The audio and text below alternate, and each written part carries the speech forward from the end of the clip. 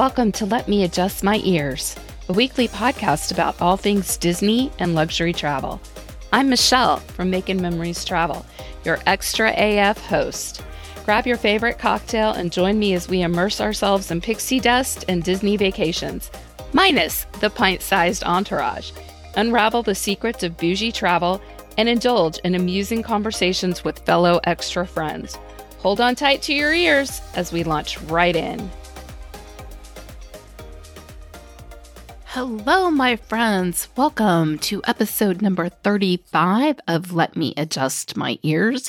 It is me, Michelle, your OG memory maker of Making Memories Travel. Happy almost New Year.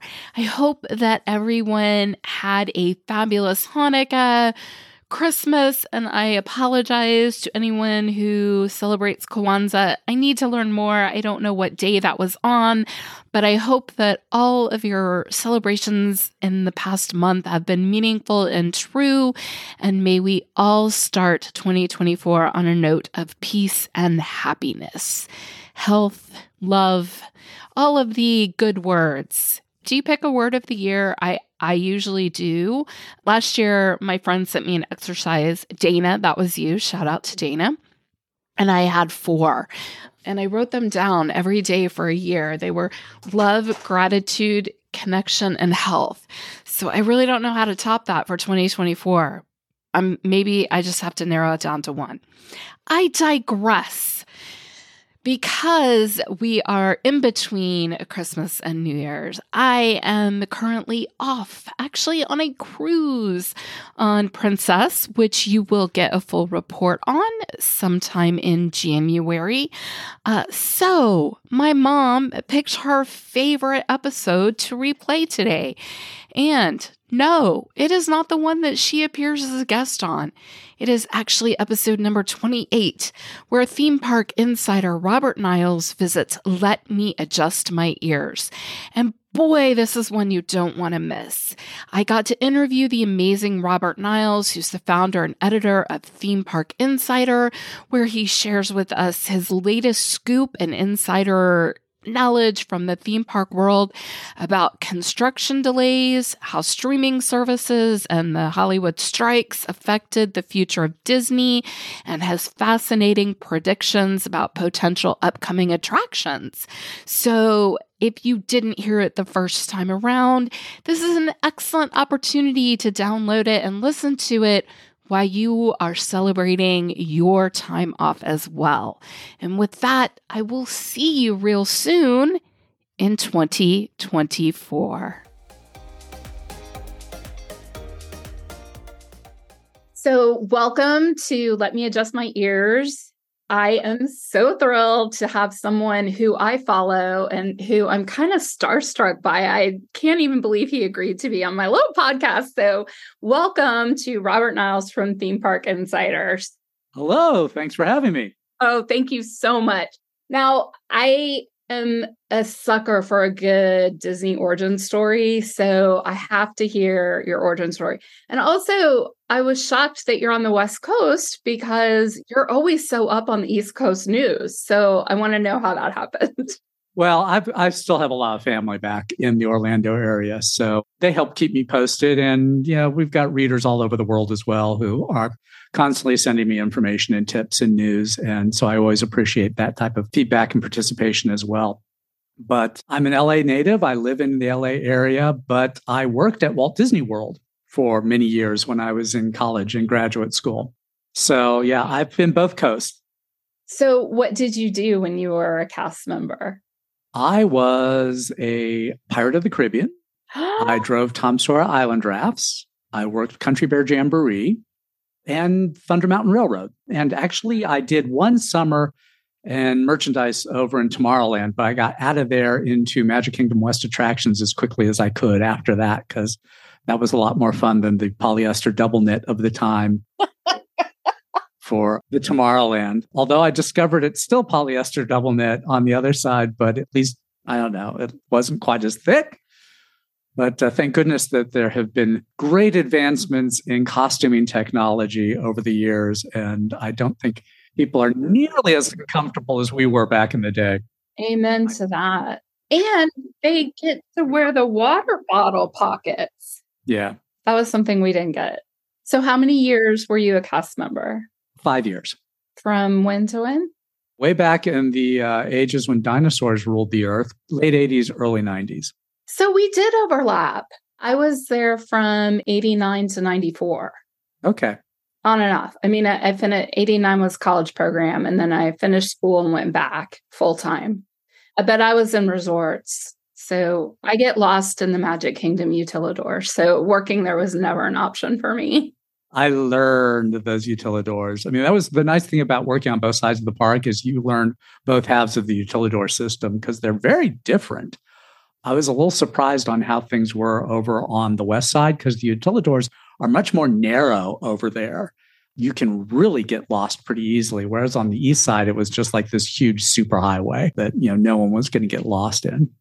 So then how did you decide to become the theme park insider?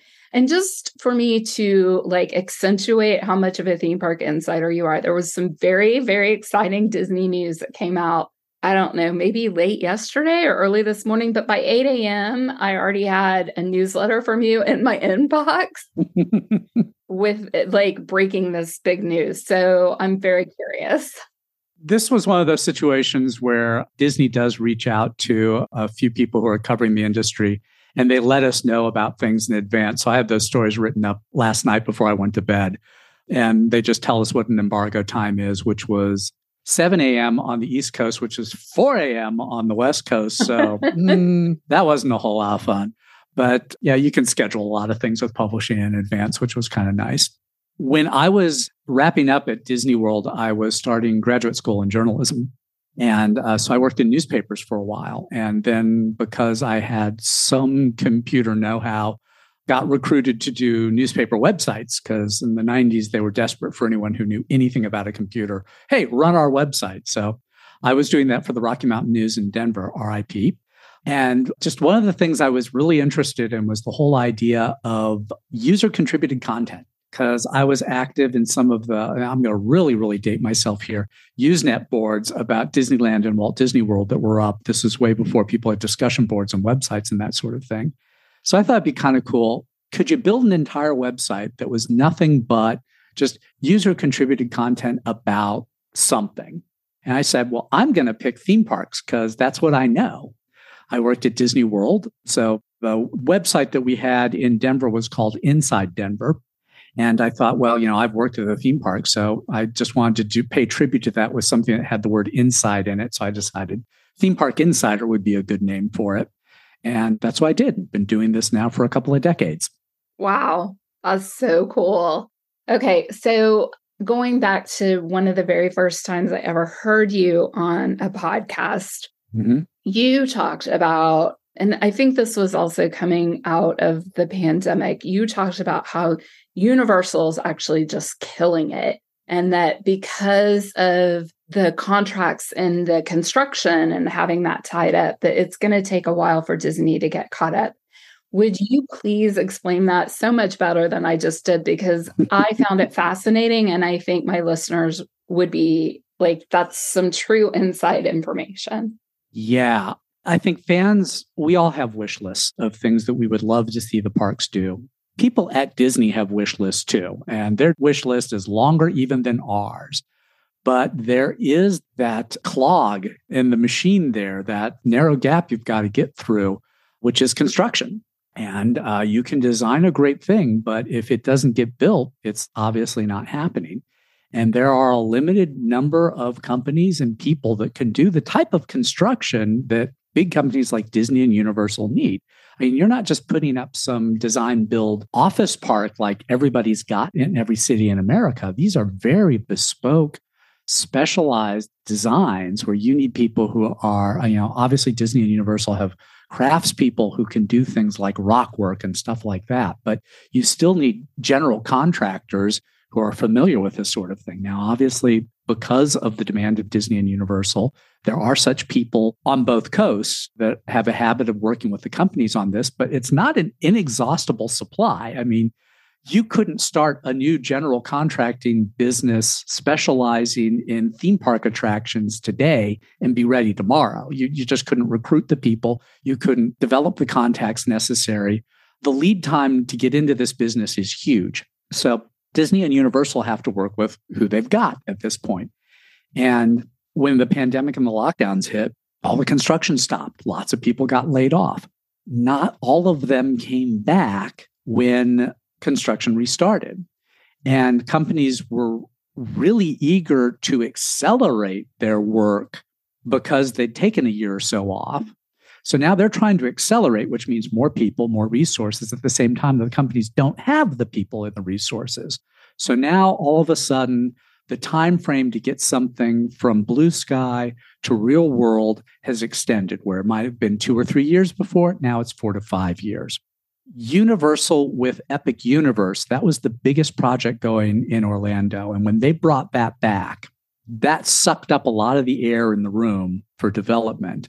And Universal's got that through the middle of 2025, which makes it really hard for Disney to come back and do something of not even that scale, but large scale until they can get general contractors and people freed up.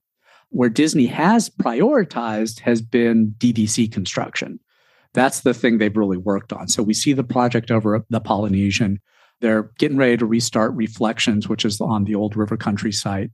The idea there being, we're going to put our resources into doing these things that are big money makers for us. So they will generate the income that we need to pay perhaps a premium price to get people to come work for us when we're ready to go with the attraction. So that's kind of what's happening in Central Florida right now with the theme park construction business.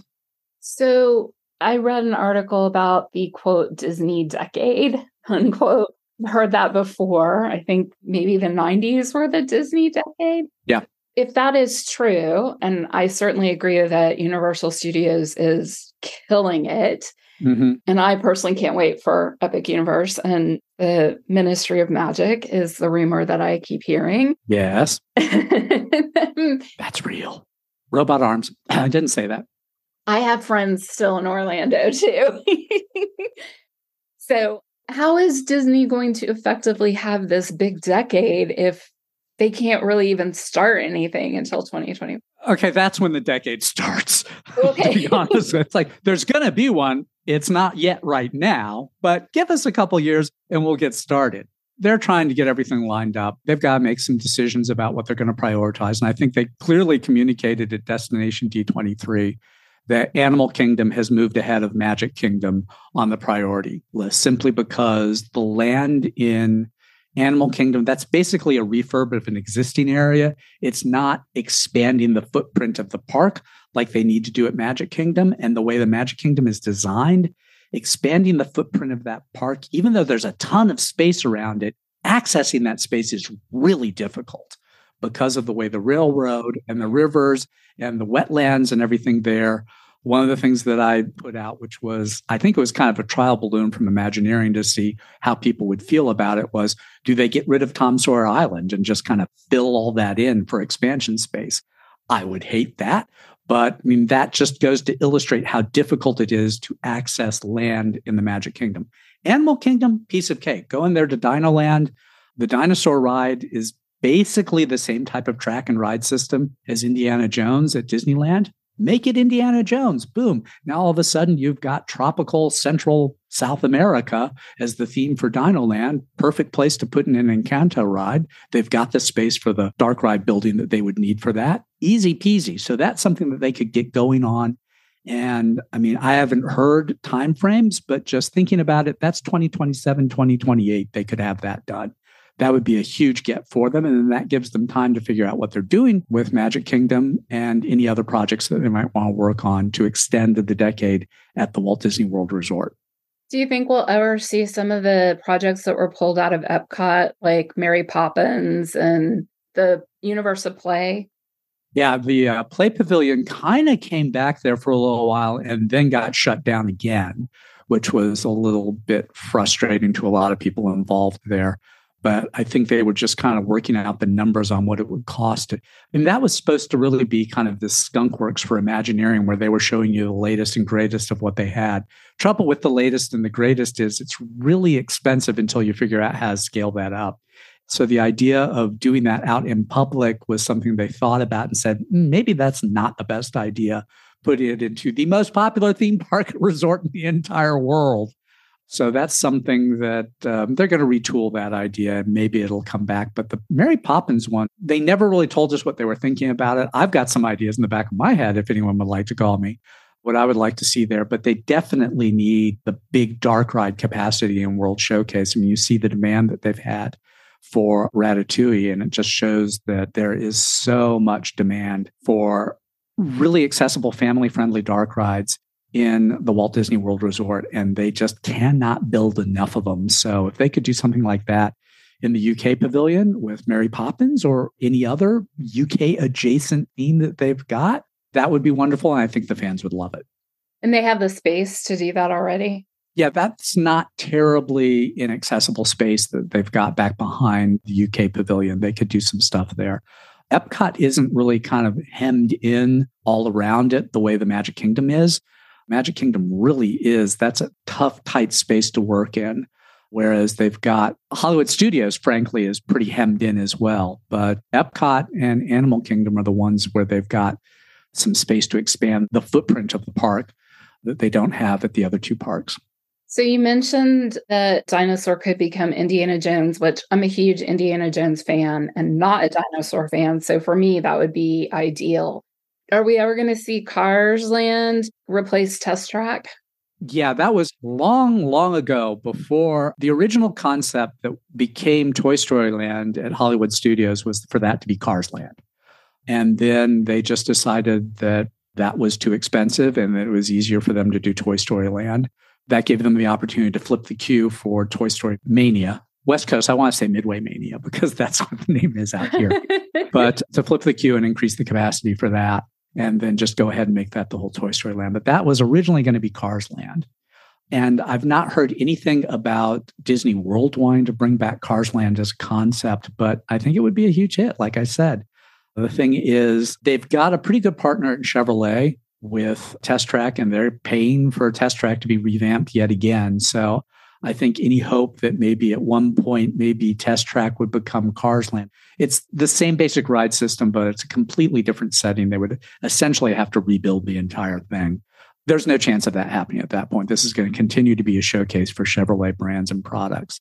Sorry, Lightning McQueen, I don't know what make or model he is, but it ain't Chevrolet. They don't have big eyes on the windshields and they're not sentient creatures. So that ain't going to happen. Yeah, I love Radiator Springs racers. I would love to see that instead of Test Track. So what other scoops might we get excited about at Universal or at Disney? Well, I think, like you said, the big thing is for the entire Orlando market is everybody's waiting on Epic Universe. And just to see how that's going to affect the entire marketplace. It's such a potential game changer for everything that's happening at this point. Honestly, I don't think Disney fans should be worried in any way about Epic Universe. All Epic Universe is going to do is inspire Disney to do more. And we're already seeing it. They're talking about major changes in Animal Kingdom. They're talking about how can we expand Magic Kingdom. They're talking about bringing new attractions to all of their parks. Huge investment that they're talking about in Florida. The fans that should be worried are, SeaWorld Busch Gardens fans, because Wizarding World of Harry Potter came around. That's what dethroned SeaWorld from their number 2 also ran in the Orlando market and just helped put that company into a bit of a spiral from which they've not really recovered. But as far as what's happening at Disney, right now, like I said before, there's a huge focus on getting DVC built out. I think that's also one of the reasons why they're telling us about all this stuff they're doing way in advance, is because they want to encourage people to make an investment to keep coming back to Disney resorts 5, 10, 15 years from now, saying, hey, we're not going to leave you hanging and leave you without any new attractions for 10 years like we did back in the 80s and 90s.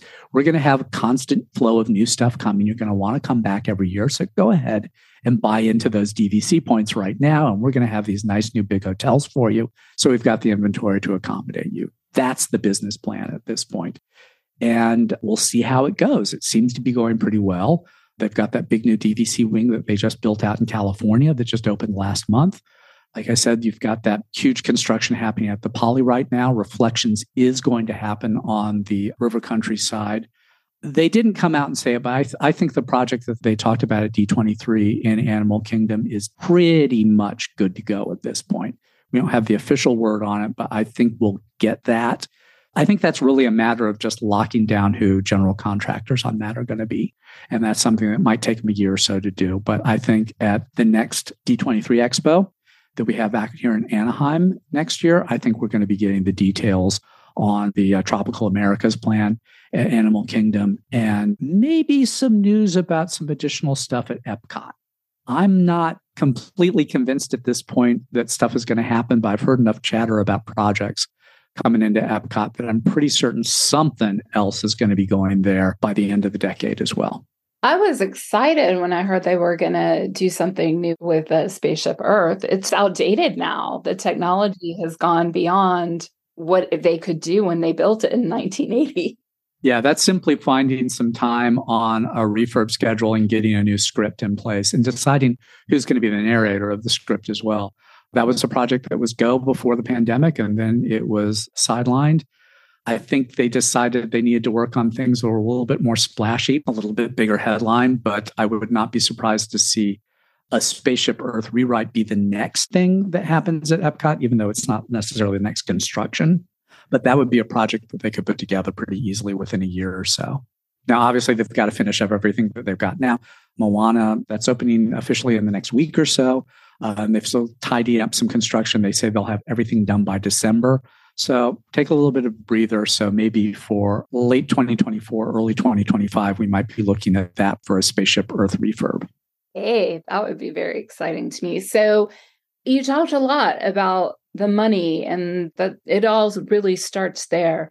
So I know I'm a geek and I follow this, and I'm sure that you do too. How is this new push to potentially sell off some of their ABC IP and the new board member who's pushing a corporate takeover? I forget his name. Pelz? Is it Pelz? Yeah, Pelz has been a thorn in Iger's side for quite some time. He thought he got rid of him, but he's back now. The interesting thing here is between Disney and Universal is Hulu, which is jointly owned by Disney and Universal.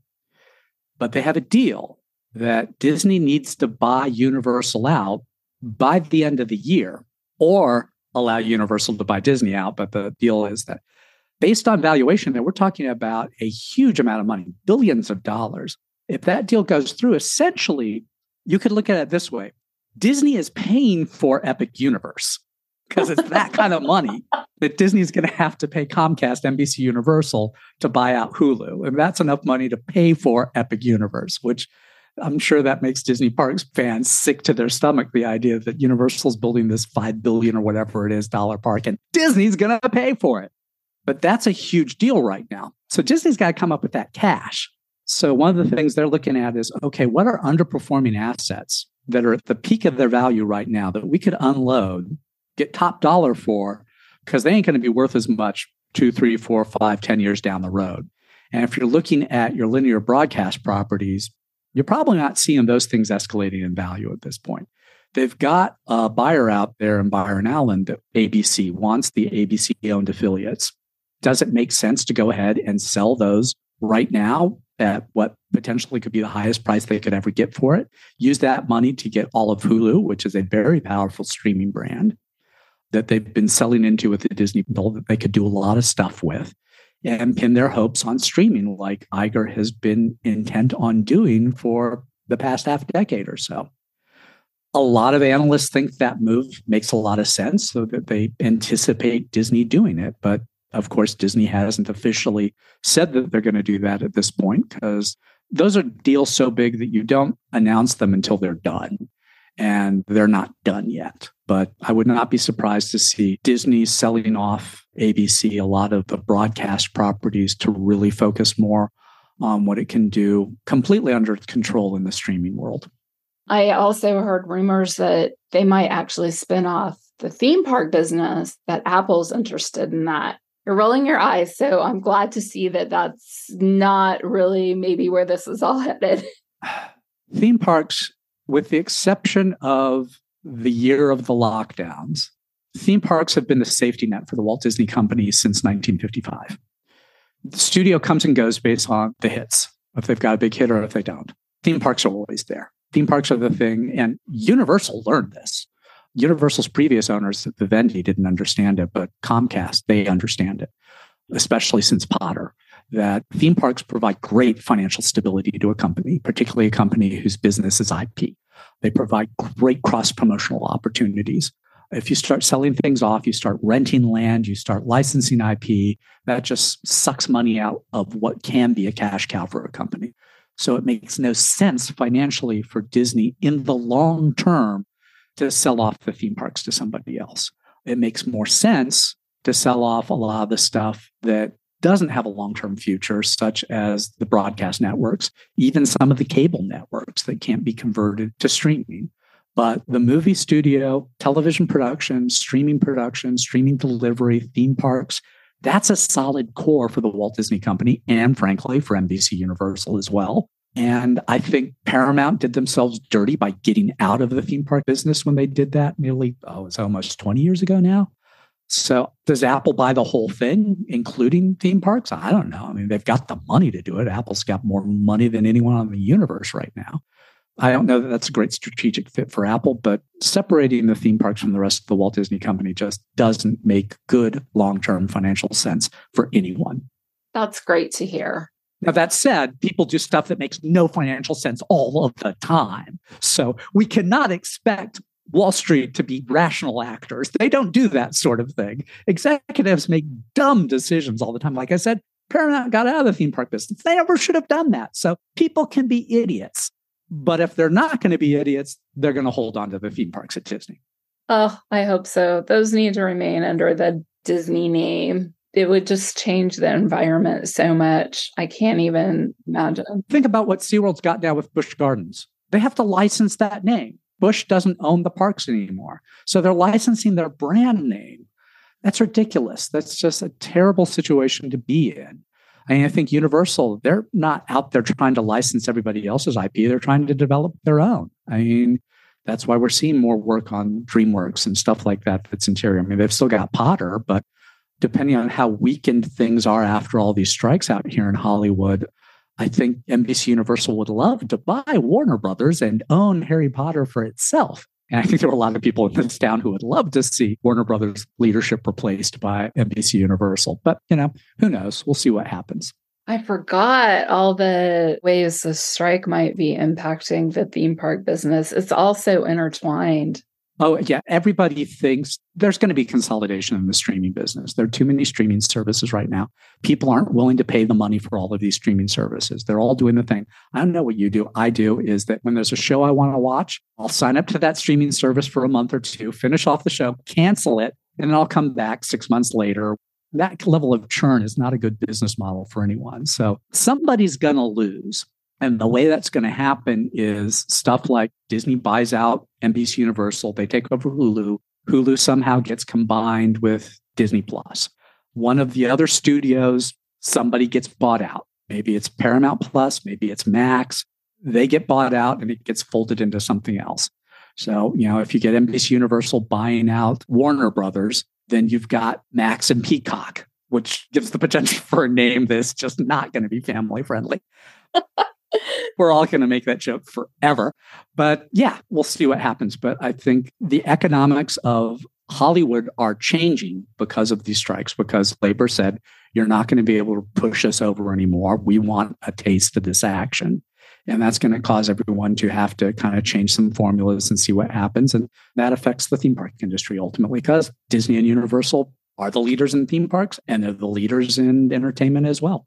So real quick, before I let you go, I know you've given me the amount of time I asked for, but real quick, anything on the international parks that we might, even in 10 years, see come here? I mean, anything crossover in that way? Yeah, all the fun stuff at Disney's happening in Asia right now. We've got Zootopia coming into Shanghai. We've got Frozen coming into Hong Kong, and then it'll go to Paris as well. tomorrow is pretty much telegraphed that if the Disneyland, the expansion plan gets approved by Anaheim, that there's going to be a Frozen Land as part of that, the Disneyland Resort.